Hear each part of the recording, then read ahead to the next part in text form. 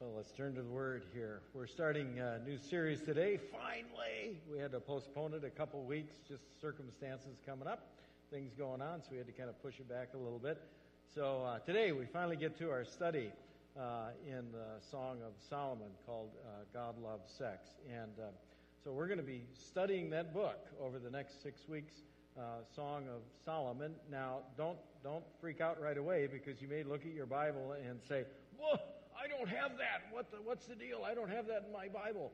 Well, you really do, but it may be under a different name. There's two names that this book is commonly known by. One is Song of Solomon, because guess who wrote it? That would be Solomon, right? Sure. So it's called Song of Solomon because it's a song that Solomon wrote. It's also sometimes called Song of Songs because it is like the best thing he wrote, right? I mean, it's like top hit, number one, off the charts, best song Solomon ever wrote, okay? So if you look in your Bibles, it's going to be one of those two things. It's either going to be Song of Solomon or Song of Songs. Let me show you, if you got your Bibles, the easy way to find it, okay? Here you go.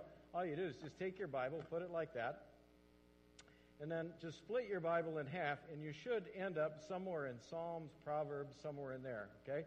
I ended up at Proverbs 29. If you just flip your way back and go past Ecclesiastes, you will find Song of Songs or Song of Solomon, okay?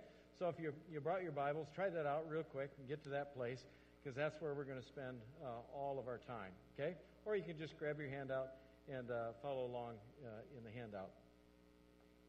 When you get there, though, when you start reading this book of the Bible, you discover a couple things. Number one is it's a song. That is, it is all written in poetic language. It's like a musical, and the musical describes the relationship between Solomon and a Shulamite woman who becomes his wife. And that really is the content of the book. It's a book of wisdom that is given to us to understand the foundations of relationships as God has designed them. And God gives us this wisdom through this book by looking at the relationship and the maturing of this relationship and the struggles eventually of this relationship as we look at Solomon and this Shulamite woman. Now, some of you may sit here this morning and say, oh, well, hey, not married, don't want to be married, not interested in being married, maybe you're a widow, and you're just saying, you know what, I guess I can check out for the next 6 weeks, right? No, can't do that, okay? Here's why. Because in the Song of Songs, in the Song of Solomon, there is also a third group of people. There are friends. There's Solomon, there is the Shulamite woman, and there is a group of friends. And these friends appear periodically in the book, and they appear at times when they give witness or they give counsel to one or the other. Okay? They give witness or counsel. What does it mean? Well, the reality is that even if we may not be married or intend to be married, the reality for us is marriages of others affect us. Right? You've got friends who are probably married. You've got children who are probably married. And those marriages have a direct impact into your life, even though you may not be in that same place. And so like with the friends in the book of Solomon, the Song of Songs, that like those friends, the reality for us is marriage impacts all of us. And so this book is really for all of us. And what we'll discover as we get into the book, it really is just this book of wisdom, okay? And that shouldn't surprise us because it was written by Solomon, right? Solomon. Who the heck was Solomon? Do you remember? Solomon was the second child born to David and Bathsheba. Remember? He was the second child born to David and Bathsheba. He is also the one who succeeded David as king of Israel. As king of Israel, Solomon is the one who built the temple. David dreamed about it. Solomon actually accomplished it. And what is Solomon most known for?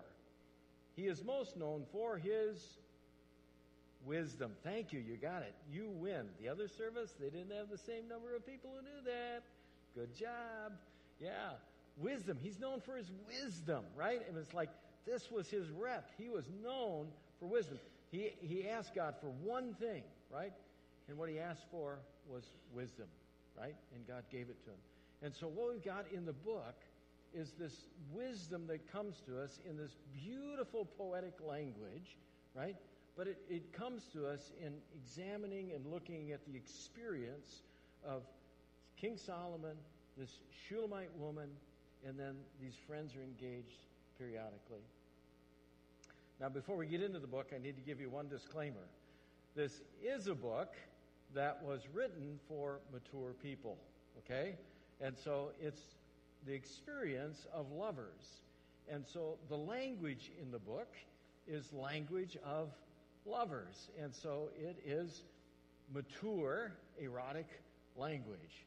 That means if you have young people and you think maybe they shouldn't be hearing this stuff, now is the time, if you haven't already, to go ahead and take them to our Kids Camp program and let them enjoy a great day in Kids Camp rather than being in here.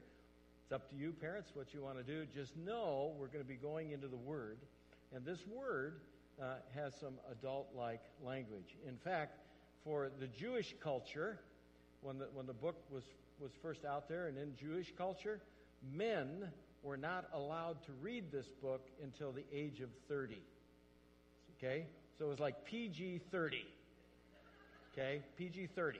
Right? Women, no way you could read it at all. Okay? Women weren't allowed to read it at all because you never knew what happened if they read that. See, so, okay? So this is hot stuff. Just warning you. All right? Well, why is it important that we do this? The reason that we're doing this series, God, Love, and Sex, is because it is all over our culture. It is all over our culture. And if you look at our culture, it's not hard to see that people in our culture, when they get into these attraction relationships, they're getting into attraction relationships, and they're forgetting to follow God's design and do the work of his design. And what are they doing instead? They're getting into attraction relationships, skipping the work and going right to intimacy. I mean, you see it on TV all the time, right? They meet, they're attracted, and what happens? Intimacy. What's the result? Well, we know in our culture that 50% of all marriages end up in divorce. 50%. And we Christians look at that and potentially we say, oh, well, that's the world, that's the world. I mean, after all, we got Christ. Well, guess what the percentage is within Christians who get married? Yeah, that would be 50%. Surprised? This is why we got to talk about it. Because even we Christians are ignoring the wisdom of what Scripture has to say about how we follow these and mature these relationships, how we follow God's design and we mature these relationships. And instead, what's happening to us is we're going right from attraction to sexual intimacy. And it's even happening in our marriages. We have it happening in our marriages where in our marriages things maybe are getting dull. Things aren't as exciting as the Book of Solomon is, right? And so what happens? Somebody comes into our life and we get that attraction thing going. And all of a sudden our attention goes away from our spouse and our attraction goes to somebody else. And the next thing you know, that attraction leads us from attraction to having an affair. And then our marriage is torn apart. And we wonder what happened. Well, it's because we're not working through and thinking about the design that God has for us. Instead, what's happening in our culture and in some of these marriages is instead we're looking at attraction and we're following our feelings. We get attracted and we follow our feelings. Now, what you need to know is if you go right into the Song of Solomon right away here, and let's just get to the book itself, okay?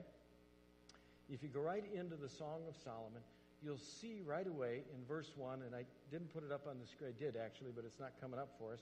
up on the screen. If you look at the beginning of the book, you can see right away that Solomon and this Shulamite woman have attraction for each other.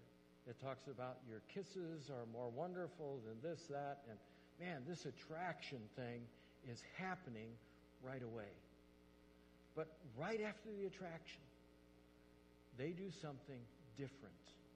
They don't go from attraction to sexual intimacy. They do something different. And so right away, you go to verse number 3, and you can see in their relationship, some principles start taking place. Okay? You look at verse 3, and this is the Shulamite woman saying, "Pleasing is the fragrance of your perfumes. Your name is like perfume poured out.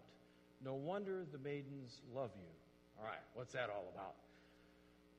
Okay, well, in those days, even in Solomon's wonderful palace, you couldn't just go over and turn on the faucet and take a shower, okay? You didn't get your daily shower in, and you may not shower for several days or weeks, right? So if you don't shower for several days or weeks, what begins to develop? It's called BO, right? We can call that in church, right? BO. You get body odor happening, right? So what do you do then? Well, what they did was they took purified oils, and they took the oils, they purified them, and they created these fragrances out of these oils, and they would just lather themselves up in the oils, right? And so instead of having the body odor, there would be this better smelling fragrance. And that's what she's talking about in the beginning. She's saying, oh, boy, pleasing is the fragrance of your perfumes. Translation, oh, man, you smell good. That's what she's saying, right? Oh, you smell good. So attraction is happening, right? Attraction is happening. But look what she does next. Don't miss it. Look what she does next. From attraction, her very next step, she says, your name is like perfume poured out. Your name. What's she talking about? She goes right from attraction to asking the question, but what is his character? I mean, I know he smells good, but what's his character? Right? And the word that's behind that word there is called krosos. And it's the word that describes the tool that the tradesman would use to do etching. Okay? The tool, that you'd use to etch something, like etching silver or something like that. And so it's that tool that etches. And so the real question she's asking is, listen, what's etched into you? What's at your core? What is etched into you? She's looking at the more important question of what is this man's character? You see, that's the first step. You may feel the feelings. You may get the attraction going. But you got to go from attraction and start asking deeper, more significant questions about this person. Like, what is their character? What is etched into them? Because once something's etched in, it doesn't just change, right? It's etched in. It doesn't just change. So if this person is a person that's prone to lie about things, and you end up developing a marriage relationship, what can you expect in your marriage? Not truthfulness all the time, right? Because it's etched in. So you got to be careful, and the first thing you got to do is ask the question, so what's etched into this person? What is their character like? Because character counts. Now, to do that, you can't just sit down with somebody and say, I'm going to ask some important questions of you. Tell me about your character. Are you moral? Are you faithful? Are you honest? Right? You can't just ask, because they're going to always tell you what? Oh, yeah, I'm a good guy, right? Because whenever attraction gets going, what happens? Well, we always put on our best, right? Attraction gets going, and we're like, whoa, I want to impress this person, and we put on our best, right? If you want to find out about somebody's character, don't ask them. Look at the people they hang out with. Look at their friends. Look at the folks they hang out with. What are those people like? Because the principle is like attracts like. So if they hang out with people who don't have good character, beware. Watch out. See, the Shulamite woman, right away, she's attracted to Solomon, but then she asks the next question, what is his character like? And she ends up saying, no wonder the maidens love you. She says, listen, what's really attractive in a man is good character. Did you hear that, guys? What's really attractive in a man is not just looking good on the outside. What's more important is, what is the character? Now, Solomon knew this wisdom applies to both genders, right? We get it in Proverbs 12, Solomon's wisdom as well, where he writes, a wife of noble, what? Character, there it is, right, is her husband's crown, but a disgraceful wife is like decay in his bones. Is that pretty clear? All of that tells us what? Character counts. It counts. So when this attraction thing starts happening, the next step is to ask deeper questions. The first question is, what's their character? What is etched into them? Because what's etched into them is what's going to be with you for the long haul. Now, the next step they take is the woman then begins to put herself out there, and she begins to build godly trust. She starts constructing godly trust. How does she do this? Well, you see in the text, what she does is she puts herself out there and she starts to become vulnerable to Solomon. She starts entering into an intimacy with him. Not that intimacy, right? She doesn't go right to sexual intimacy. Instead, she goes into an emotional intimacy with him to find out, look, okay, he may have good character. Looks like he's got good character. But can I trust this guy? Can I trust him? Here's how she does it. Dark am I, yet lovely. O daughters of Jerusalem, dark like the tents of Kedar, like the tent curtains of Solomon. Do not stare at me because I am dark, because I am darkened by the sun. My mother's sons were angry with me and made me take care of the vineyards. My own vineyard I have neglected. All right, so what's that all about? You ready? See, this is why you need me. These are good days for me. It's like, you need me for this stuff, right? Okay? This is good. Okay. So, what's she talking about? Okay, in that culture, they didn't go to tanning booths. Okay? So, it wasn't like beautiful in that culture to be tan, right? And that's what she's talking about. She's dark. That was not beautiful, right? The women were always covered. Why were they always covered? Not only to avoid the whole intimacy thing, but they were covered because beautiful in that culture was light and pure skin. That's what was beautiful. That was what's considered beautiful. Light and pure skin. So what is she saying? Well, she's revealing an insecurity she has about herself. She's looking at herself and she says, listen, you need to know this about me. I don't think I'm very pretty.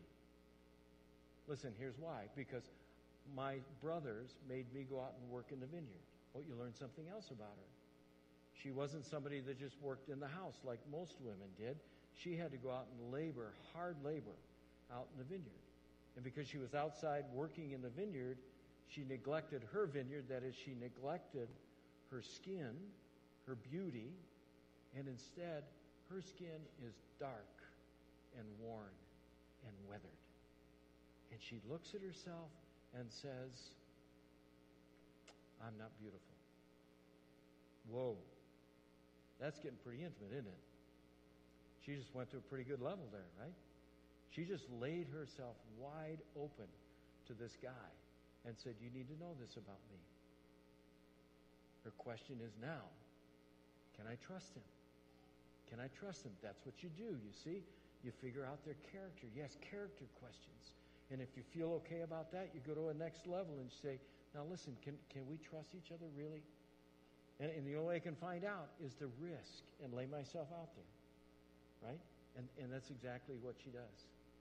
Now, how can she do this? Here's how she can do it. As she lays herself out there and puts herself at risk for trust, she builds boundaries. She declares a boundary in the relationship. Okay? Here's where it is. 1:7.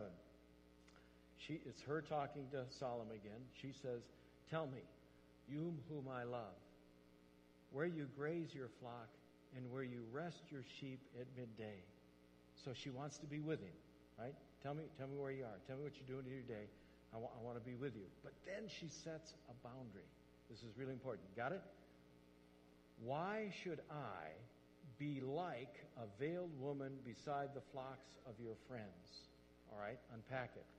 Who would be a veiled woman who would hang out by the shepherds? You know the answer.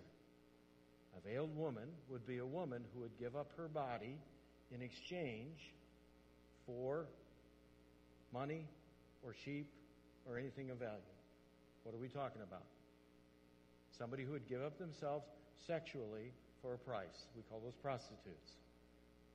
So she's saying, listen, that's not me.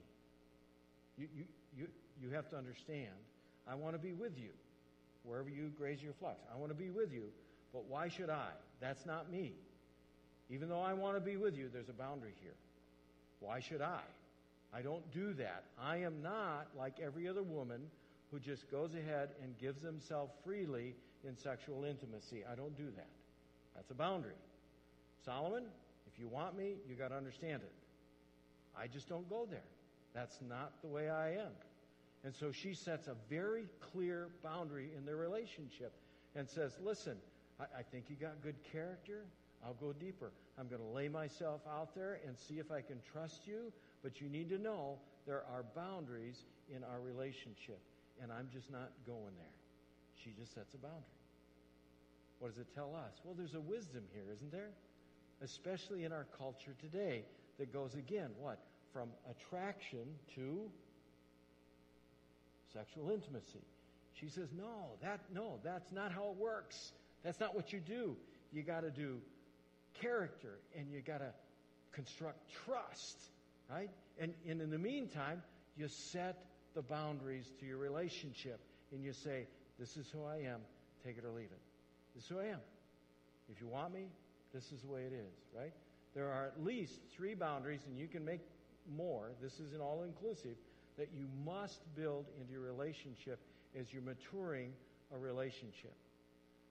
One is you got to just build in a boundary that says IK 135. No, that says my relationship with God is not negotiable. Felt like I need to wake you up there. That my relationship with God is not negotiable. So you got to make sure you set a boundary and let that other person know. Listen, Christ is first in my life. Even if we get married, Christ is first in my life. And you need to just deal with that. Right? And if you're coming into my life and you try to influence me away from Christ, that's a non-starter. Our relationship is going nowhere. So if you come into my life and you say, hey, why are you reading your Bible every day? Or why do you need to go to that small group every week? Why don't you spend the time with me? You know, we could have a lot of fun if you weren't going to that small group every week. Or, gosh, you go to church every Sunday. Do you have to go to church every Sunday? I mean, we could have a lot of fun on Sunday morning. There's lots of places to go and see. You see, you got to set a boundary that says, listen, if you're going to try to take me away from my relationship with Christ, our relationship is going nowhere. Because that's where life is, right? Life is in Christ. Or you got to be able to say, listen, I'm gonna be in this relationship, but God's standards are what guide me in this relationship. I'm going to remain there. So character is important. My character is important. So I'm going to be honest and I'm going to be trustworthy. I'm going to live according to the standards that Jesus Christ set for me. I'm going to live according to the love that He set for me. And I'm going to live my way in my life in a way that keeps purity in my life. I'm not going to violate that. I'm going to stay pure. And you just deal with it. That's the way it is. If you want me, then that's one of the boundaries. I'm going to stay pure. And the last one, a wedding covenant comes first. What's that mean? Well, obvious, right? It says, listen, if we're going to move to marriage, and then that's when we live together. And that's when we enjoy intimacy together. So not beforehand. We don't live together beforehand. We don't have sexual intimacy beforehand. You just got to understand that. That's a boundary for me. Because I understand that's the design God has, and that's the way I'm going to live my life. And so you set those boundaries, just like the Shulamite woman. It says, listen, other women, they may chase after a guy.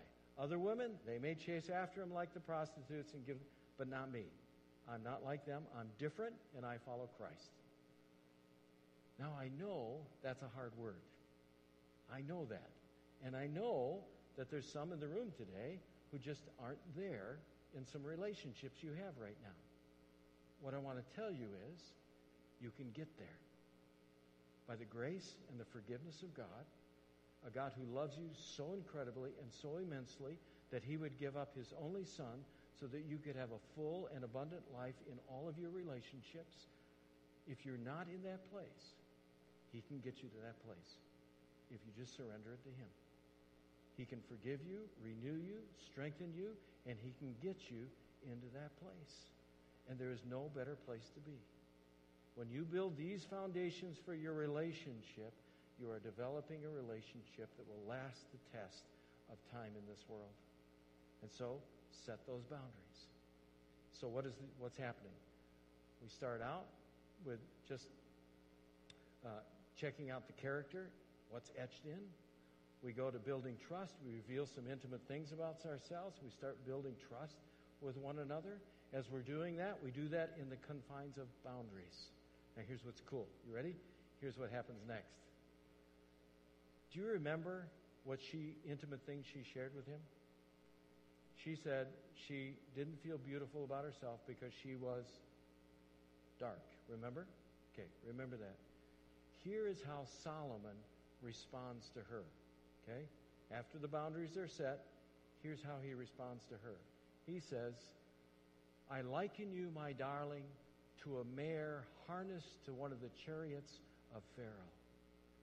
And all the women go, oh, that's so beautiful. Oh, my gosh, that's so incredible. Right? Maybe not so much. He just called me a horse. Right? Yeah, okay, you got to get this. This is like really good stuff, people. I mean, this is like, whoa, what a guy, what a guy. You ready? Here's how it works, okay? Here's how it works. Pharaoh, king of Egypt, declared himself to be a god, okay? He said he was a deity, that he was a god. And so everything that he owned was a reflection of his being godlike. And so for his chariot, he had not only an incredible chariot, but he had a set of horses. And those horses were perfect, pure, and white. Did you hear that? They were perfect, pure, and white. What did she say she was feeling about herself? That she was not beautiful because she was dark. What did he just say to her? Oh my gosh. In my eyes, you are beautiful, you are pure, and you are an incredible gift of God. You are beautiful, and you are pure, and you are the most awesome gift I could imagine.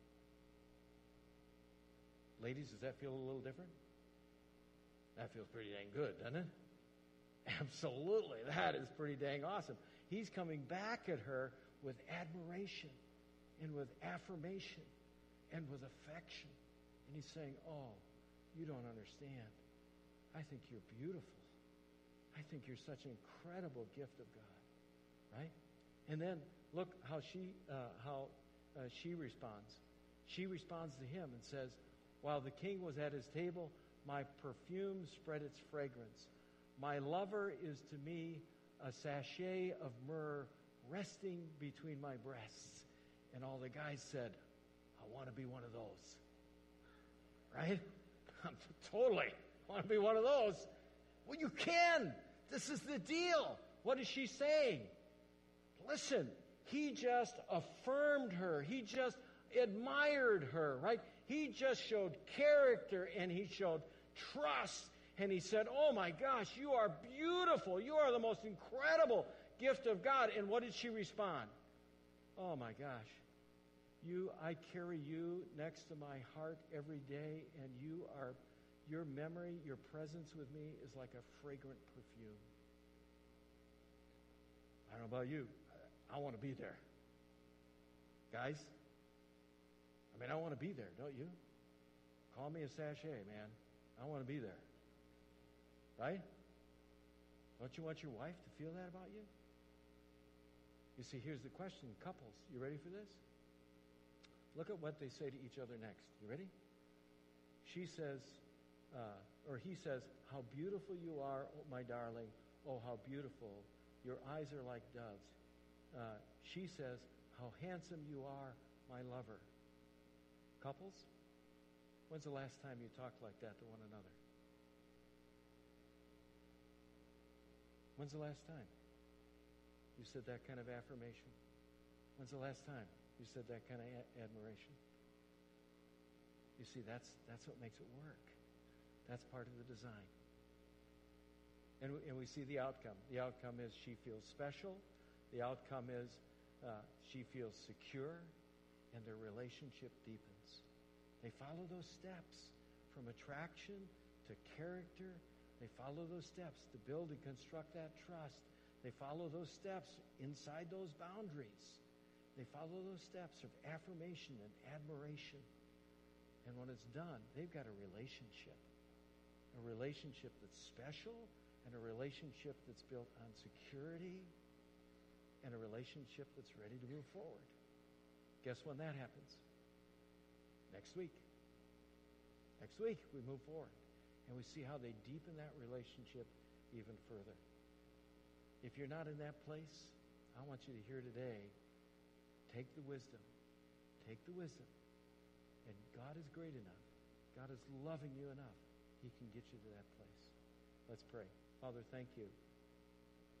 Thank you for the incredible wisdom. Thank you for the love you have for us. Thank you that you want to build